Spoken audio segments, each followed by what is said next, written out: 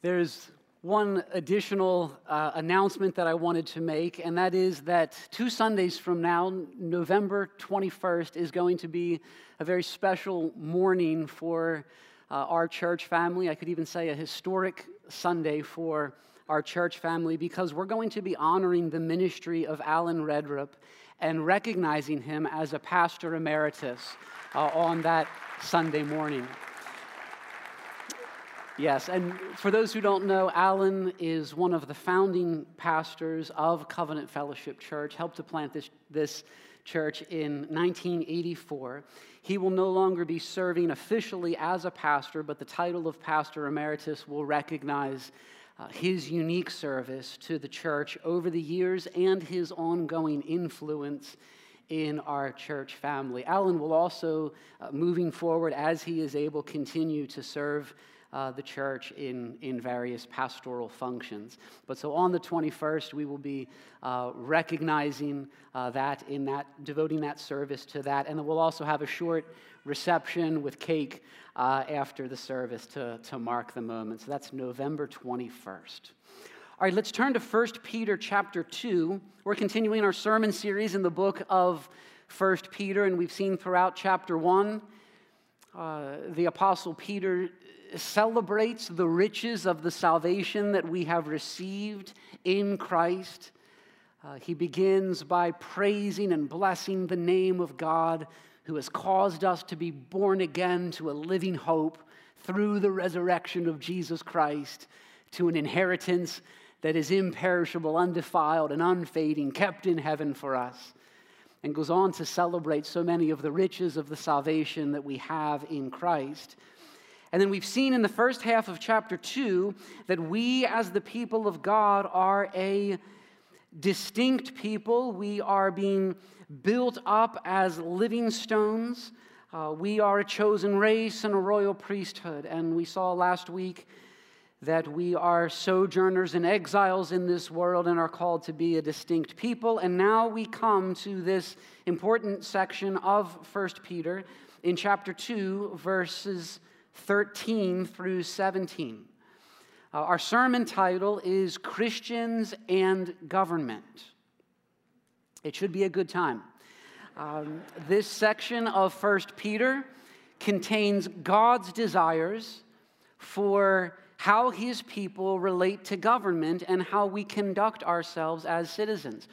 I want you to know that we as a pastoral team have a desire for Christians to think biblically about government and civic duties and politics.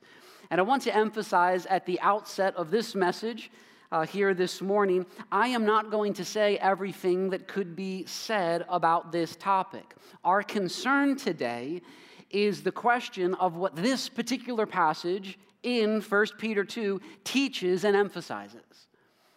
And what we see is that God calls his people to honor and submit to governing authorities, and that as we do this, it honors the Lord and contributes powerfully to our witness in the world. And so this is 1 Peter chapter 2.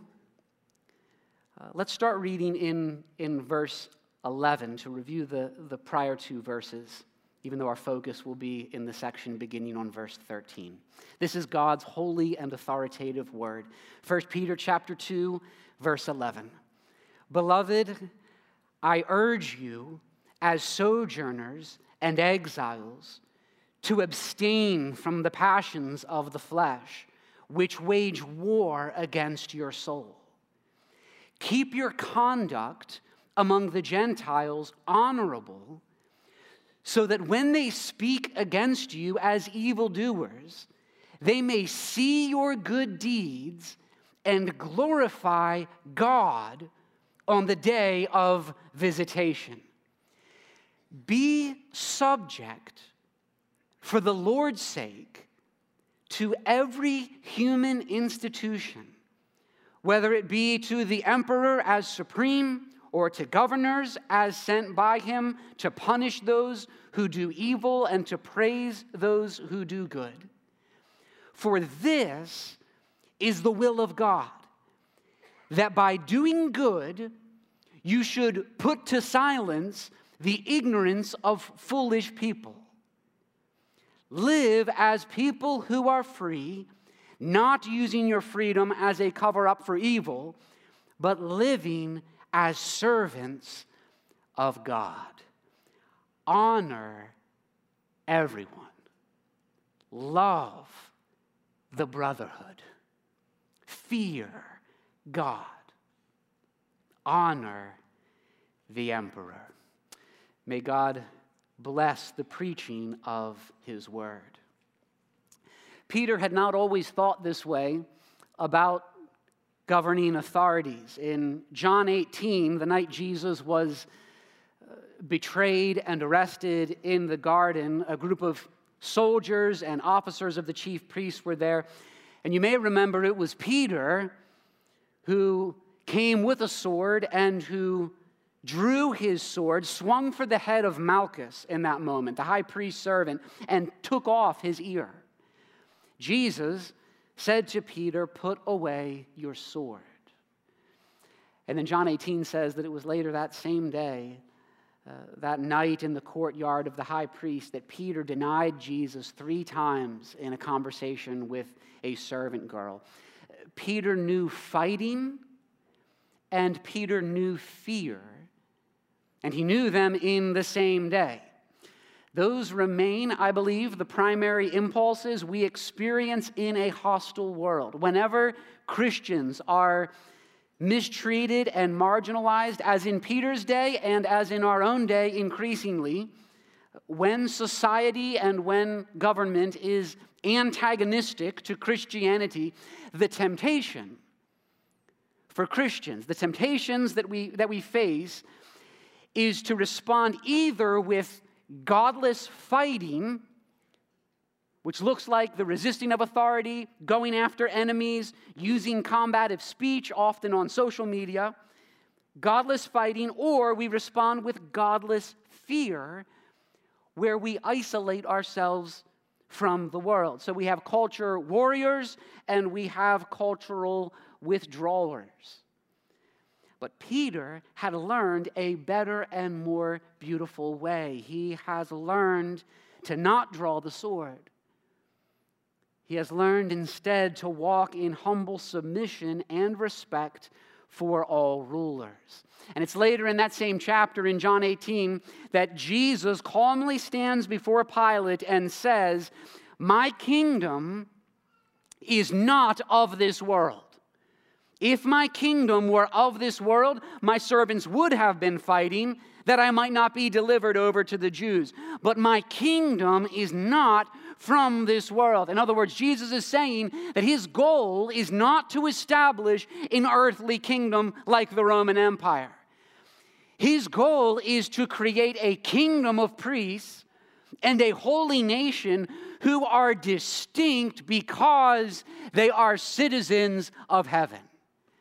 And that's what Peter has been emphasizing in 1 Peter, that we are a holy nation. We are exiles and strangers. This world, friends, this world is not my home. We love our earthly country and we care about its future, but we care far more about faithfully representing our homeland. And so, after exhorting these believers to honorable conduct, good deeds, verses 11 and 12, the first category that Peter applies this to is honorable conduct in relating to the government and the beautifully good deed that each one of us should look upon with beauty. The beautifully good deed of submission and honor toward earthly authorities.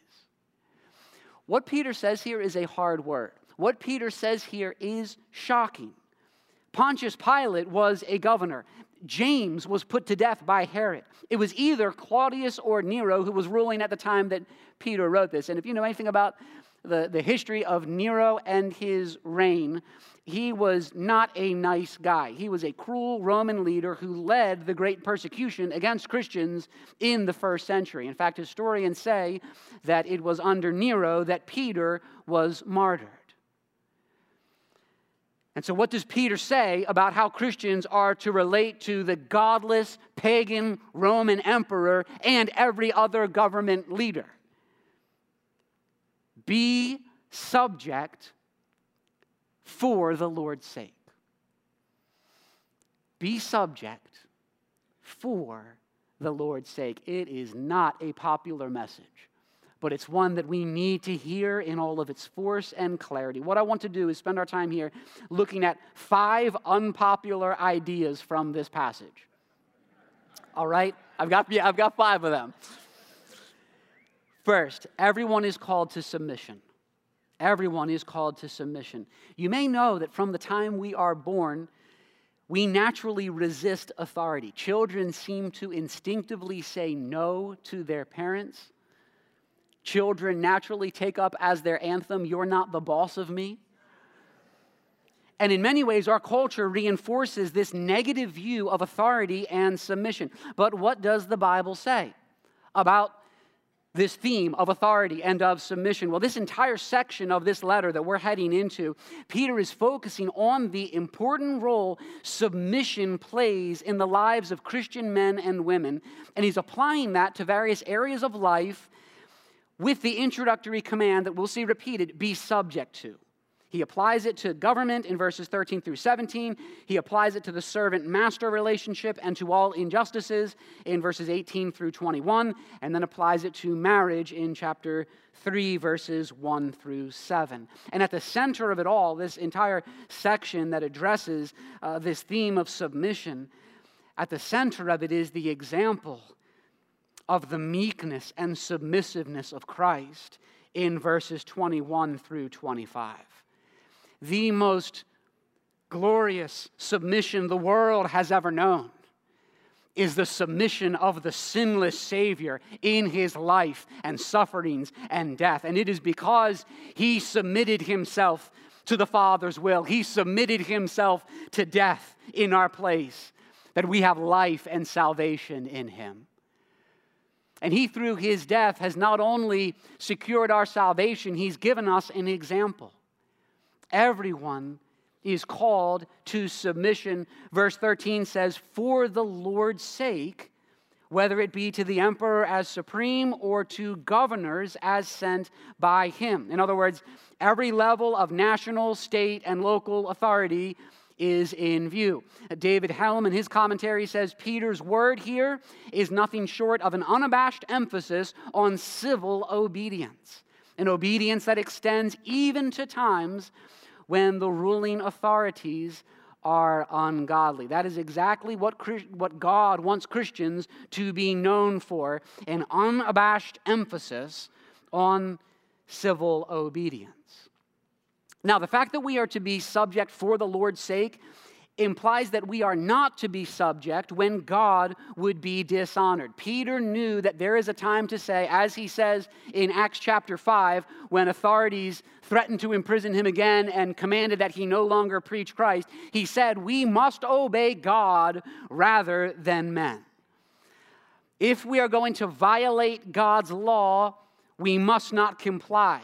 If there is injustice and disorder, Christians should not enable or support it. There are biblical examples of God-honoring civil disobedience, of protest, of advocacy.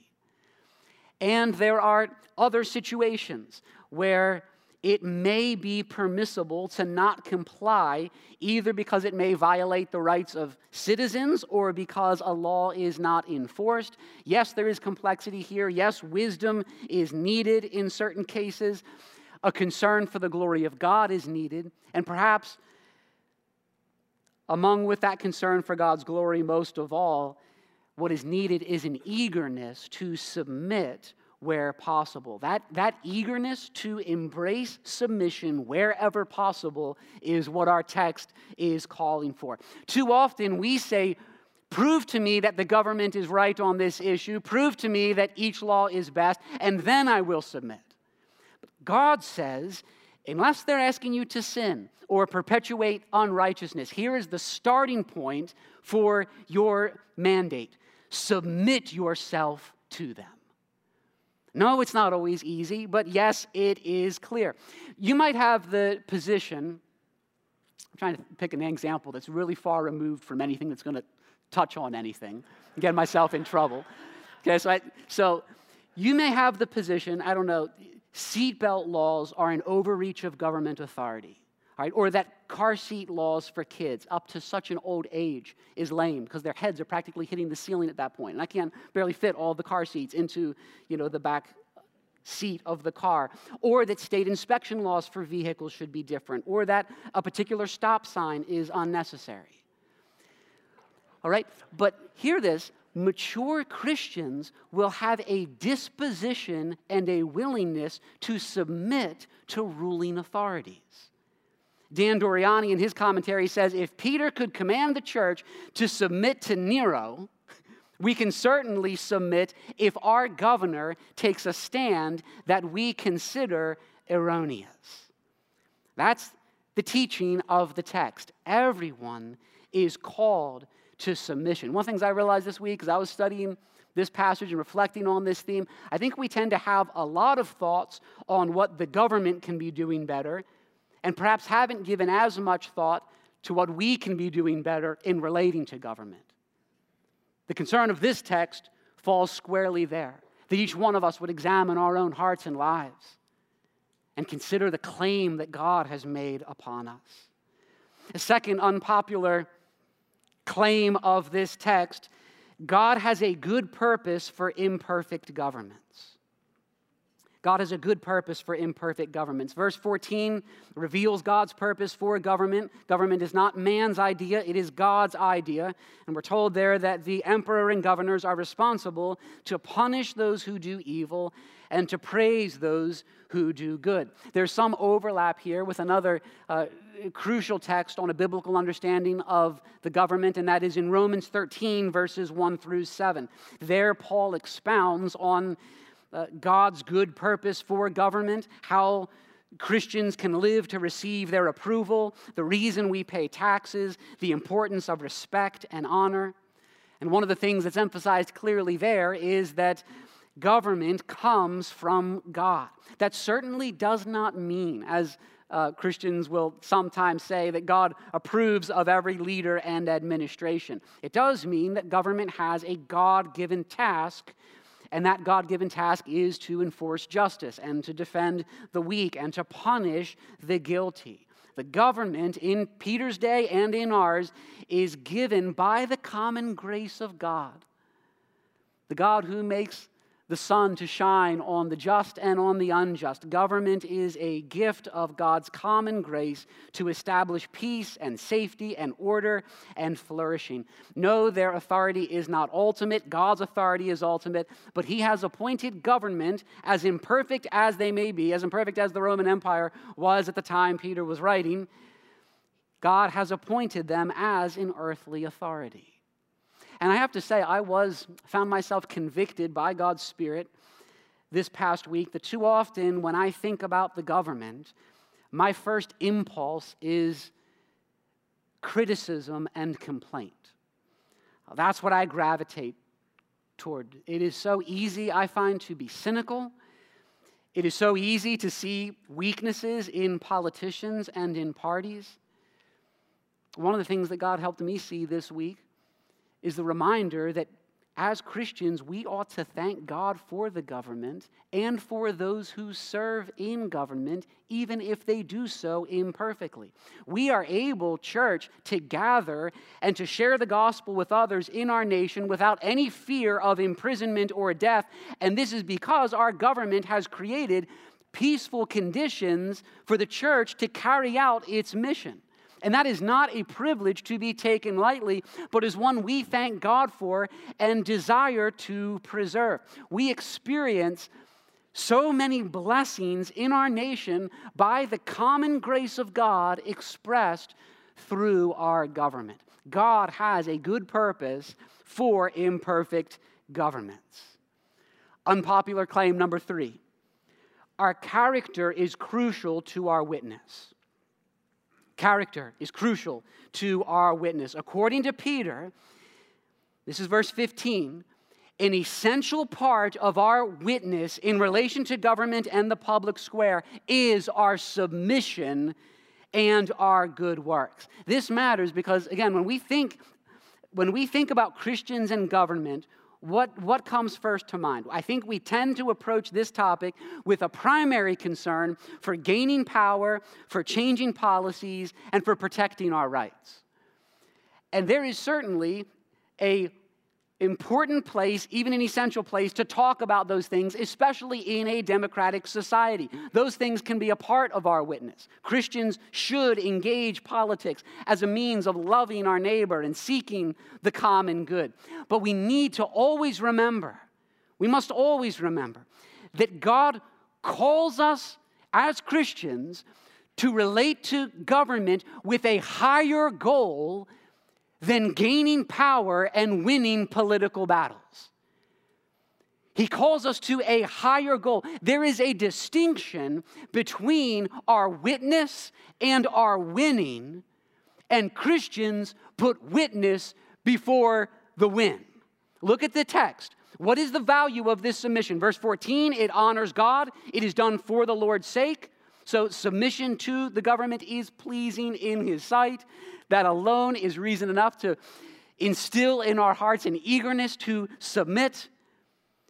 But then also, this submission, we are told, provides an apologetic to a watching world. Peter says, verse 15, here is why you must submit, for this is the will of God. This is the design and plan of God for our civic engagement. That by doing so, that by submitting and devoting ourselves to good works, that by doing so, you should put to silence the ignorance of foolish people. Okay, now there's a number of assumptions behind this verse. One, the assumption behind verse 15 is that the world is paying careful attention to how Christians engage, operate toward the government and in politics. The world pays careful attention to who we honor, to how we speak, to where our hope is found. What difference does this faith in Christ make in their lives? What does it produce? And this is one of the reasons that I thank God that we have so many church members who do this so well. You model faithful and submissive presence in the world, and it makes a glorious statement to the world and is pleasing in the sight of God. Don't misunderstand what's in view in verse 15 here. The world will always have criticisms of Christians. And verse 15 says it is because of their ignorance and their folly. There are people who think they know what Christians are, but they are ignorant. They do not know. They think Christians are self-righteous. They think Christians are self-serving, power-hungry, hypocritical, mean, and bigoted. But here's what Peter says, what God says through this text, and how this plays out. And this, I think, is what too few Christians understand. And it is this, that the way Christians relate to the government and our submission to them in particular, even and especially when we are mistreated by them, okay? Our submission to the government is designed by God to be a primary means for how the criticisms of unbelievers toward us are silenced, and even how some unbelievers will be won to Christ and brought to glorify God, verse 12. That's the power of the witness of this submission. The best way to silence the ignorance of the world in their misconceptions about Christianity is not our verbal political arguments, but the power of our Christian conduct in how we relate to the government and how we live as citizens. What the world finds is that the slander just doesn't stick because Christians are so obviously good for society. People say, I want to criticize and speak against these Christians, but they are always helping those in need. They're always speaking up for those on the margins. They are so kind to everyone. They are always gracious and respectful. The slander ultimately doesn't stick because they see our conduct. is the teaching of the text. Now, no, good works will not always be recognized as good by the world, but the text means nothing if we don't recognize that often our good works are recognized by the world. The world around us, even unbelievers, by the common grace of God, they are able to recognize and value compassion, justice, integrity, kindness, and honor. And this is one of the main reasons Christians should strive to be good citizens even when we are mistreated. I came across this sentence from Mary Wilson that I thought was so helpful, commenting on this passage. She says, God has chosen to reveal his character to oppressors through our good conduct in the midst of oppression. God's revealing his character. How is he doing it? He's revealing it to oppressors. He's revealing it to unbelievers through our good and submissive conduct in the midst of opposition. That is the will of God. It's not a popular message, but our character is crucial to our witness. Fourth point. Our freedom is not self-serving. This is verse 16. And at this point, Peter anticipates an objection. There's all this talk about submitting ourselves to pagan rulers. Haven't we been set free in Christ? And it is gloriously true that we have been set free through our Lord and Savior, Jesus Christ. We have been set free from guilt and condemnation. We have been set free from the curse of the law. We have been set free from the wrath of God that we deserve for our many sins. But our freedom in Christ is not like how we are accustomed to thinking about freedom. This freedom is not the right to govern ourselves, but the right to serve others and to honor God with our lives. And so verse 16 says, live as people who are free, not using your freedom. Don't misuse this freedom in Christ. Not using your freedom as a cover-up for evil, but living as servants of God. See, America tends to encourage freedom as a means to what? As a means to individuality, as a means to personal rights, as a means to doing your own thing. That is for so many the vision of freedom. But the Bible declares our freedom from self-centeredness and freedom to lay down our lives in submission. Freedom to honor God and to serve others. Our freedom is not self-serving.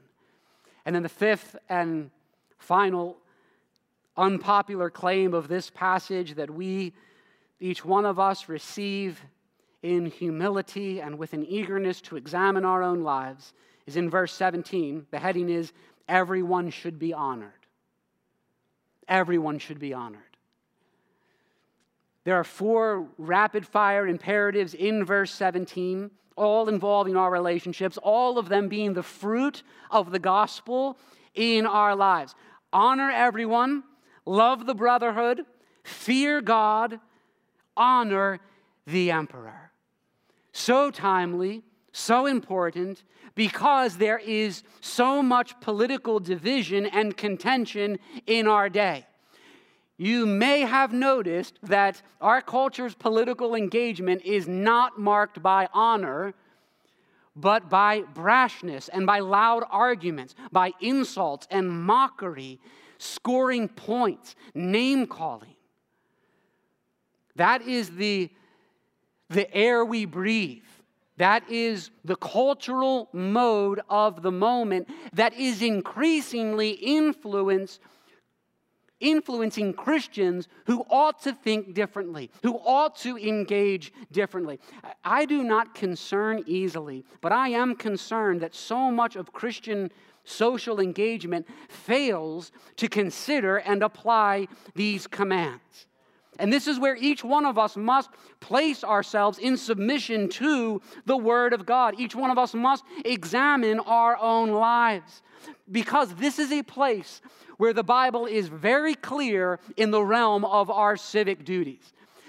The Bible doesn't give us a political platform. The Bible doesn't speak to every political issue. Do you know where the Word of God is crystal clear? these commands. 1, honor everyone.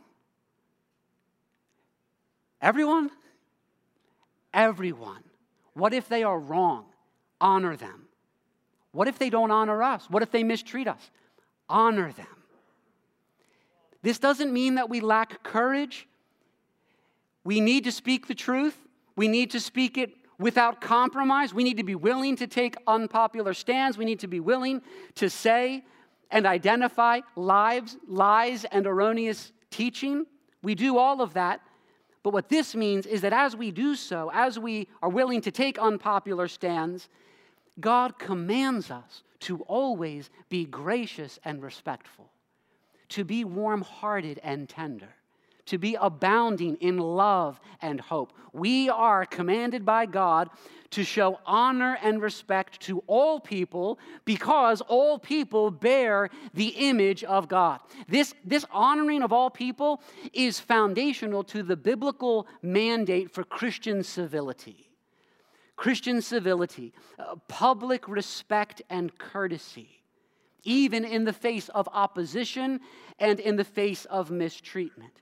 Incivility is grounded in dehumanization, which is part of why you see so much of it on social media, where people are not face-to-face and conduct themselves in ways that would be unimaginable for face-to-face interaction. Incivility is so deadly and so dangerous because it fails to recognize human dignity. Honor everyone. Honor means that Christians care about the content and the tone of our words. Like in parenting, every good parent does not tolerate the wrong, dishonoring tone from their children. We are called to honor everyone. The next command is beautiful. Love the brotherhood. Love the brotherhood. This goes beyond the general command to honor and reminds us that here in the family of God, among our brothers and sisters, there is a special affection that we have for the family of God. We are not first and foremost political constituents. We are brothers and sisters in the household of God. And our union in Christ and our union with each other is exponentially more important than our political party. Let's show the world something different. Where there are Christians who disagree with you on politics, love the brotherhood. Where there are Christians who are difficult to love, where there are Christians who have sinned against you, love the brotherhood. And it is as we embrace this call to press deeper into loving one another that the world will come to know that Christ is who he says he is. This is the witness of the love of the brotherhood in a lost and dying world. Third, fear. I've got like a sermon within a sermon here. We're moving. Third command of the 4 commands in verse 17, fear God. The fear of the Lord. We do not fear man. What can man do to me? What can the emperor or president or a governor do to me? There is only one we fear, one who receives our ultimate allegiance and obedience, and it is God alone. And to fear God means that our trust and our security is in him alone. Our trust is not in our circumstances. Our security is not in any human leader. We fear God. And part of what that means is that we are willing to do what is right, however unpopular it may be. We are willing to say we must obey God rather than man. Fear God and then honor the emperor, which cuts against everything in our culture regarding how we relate to authority. And you know that. You know there is so much in our culture. It is a world marked by disdain for authority, by harsh criticism and mockery of authorities. I was thinking again this week, it is easy to criticize government. And there is a legitimate place for criticism. But pointing out the faults of a president or a governor or any other leader is just not especially difficult. It's not especially challenging. Anyone can do that. The unbelievers can do that. Do you know what is difficult? Do you know where the distinctness of our witness lies? Right here. Honor them. Submit to them. Pray for them. This is the call of God to us. Honor everyone. Love the brotherhood. Fear God. Honor the emperor. And I couldn't help but to get the impression that it is the kindness of God that he has us in 1 Peter, and it's the kindness of God that he has brought us in this series to this passage, because here God is calling us as a church family to something. He's calling us to something unpopular. He's calling us to something extraordinary. He's calling us to something glorious. This passage, these verses, are the call of God to the marginalized and mistreated church in the midst of a hostile world.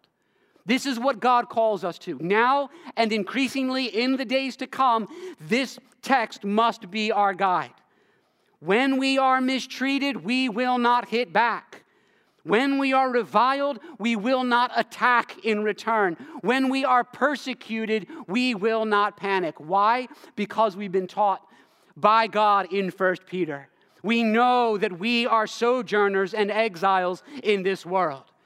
We've been taught by the Spirit that our identity in Christ needs to profoundly shape our calling as citizens. We refuse to join in the sinful fighting or the sinful fleeing.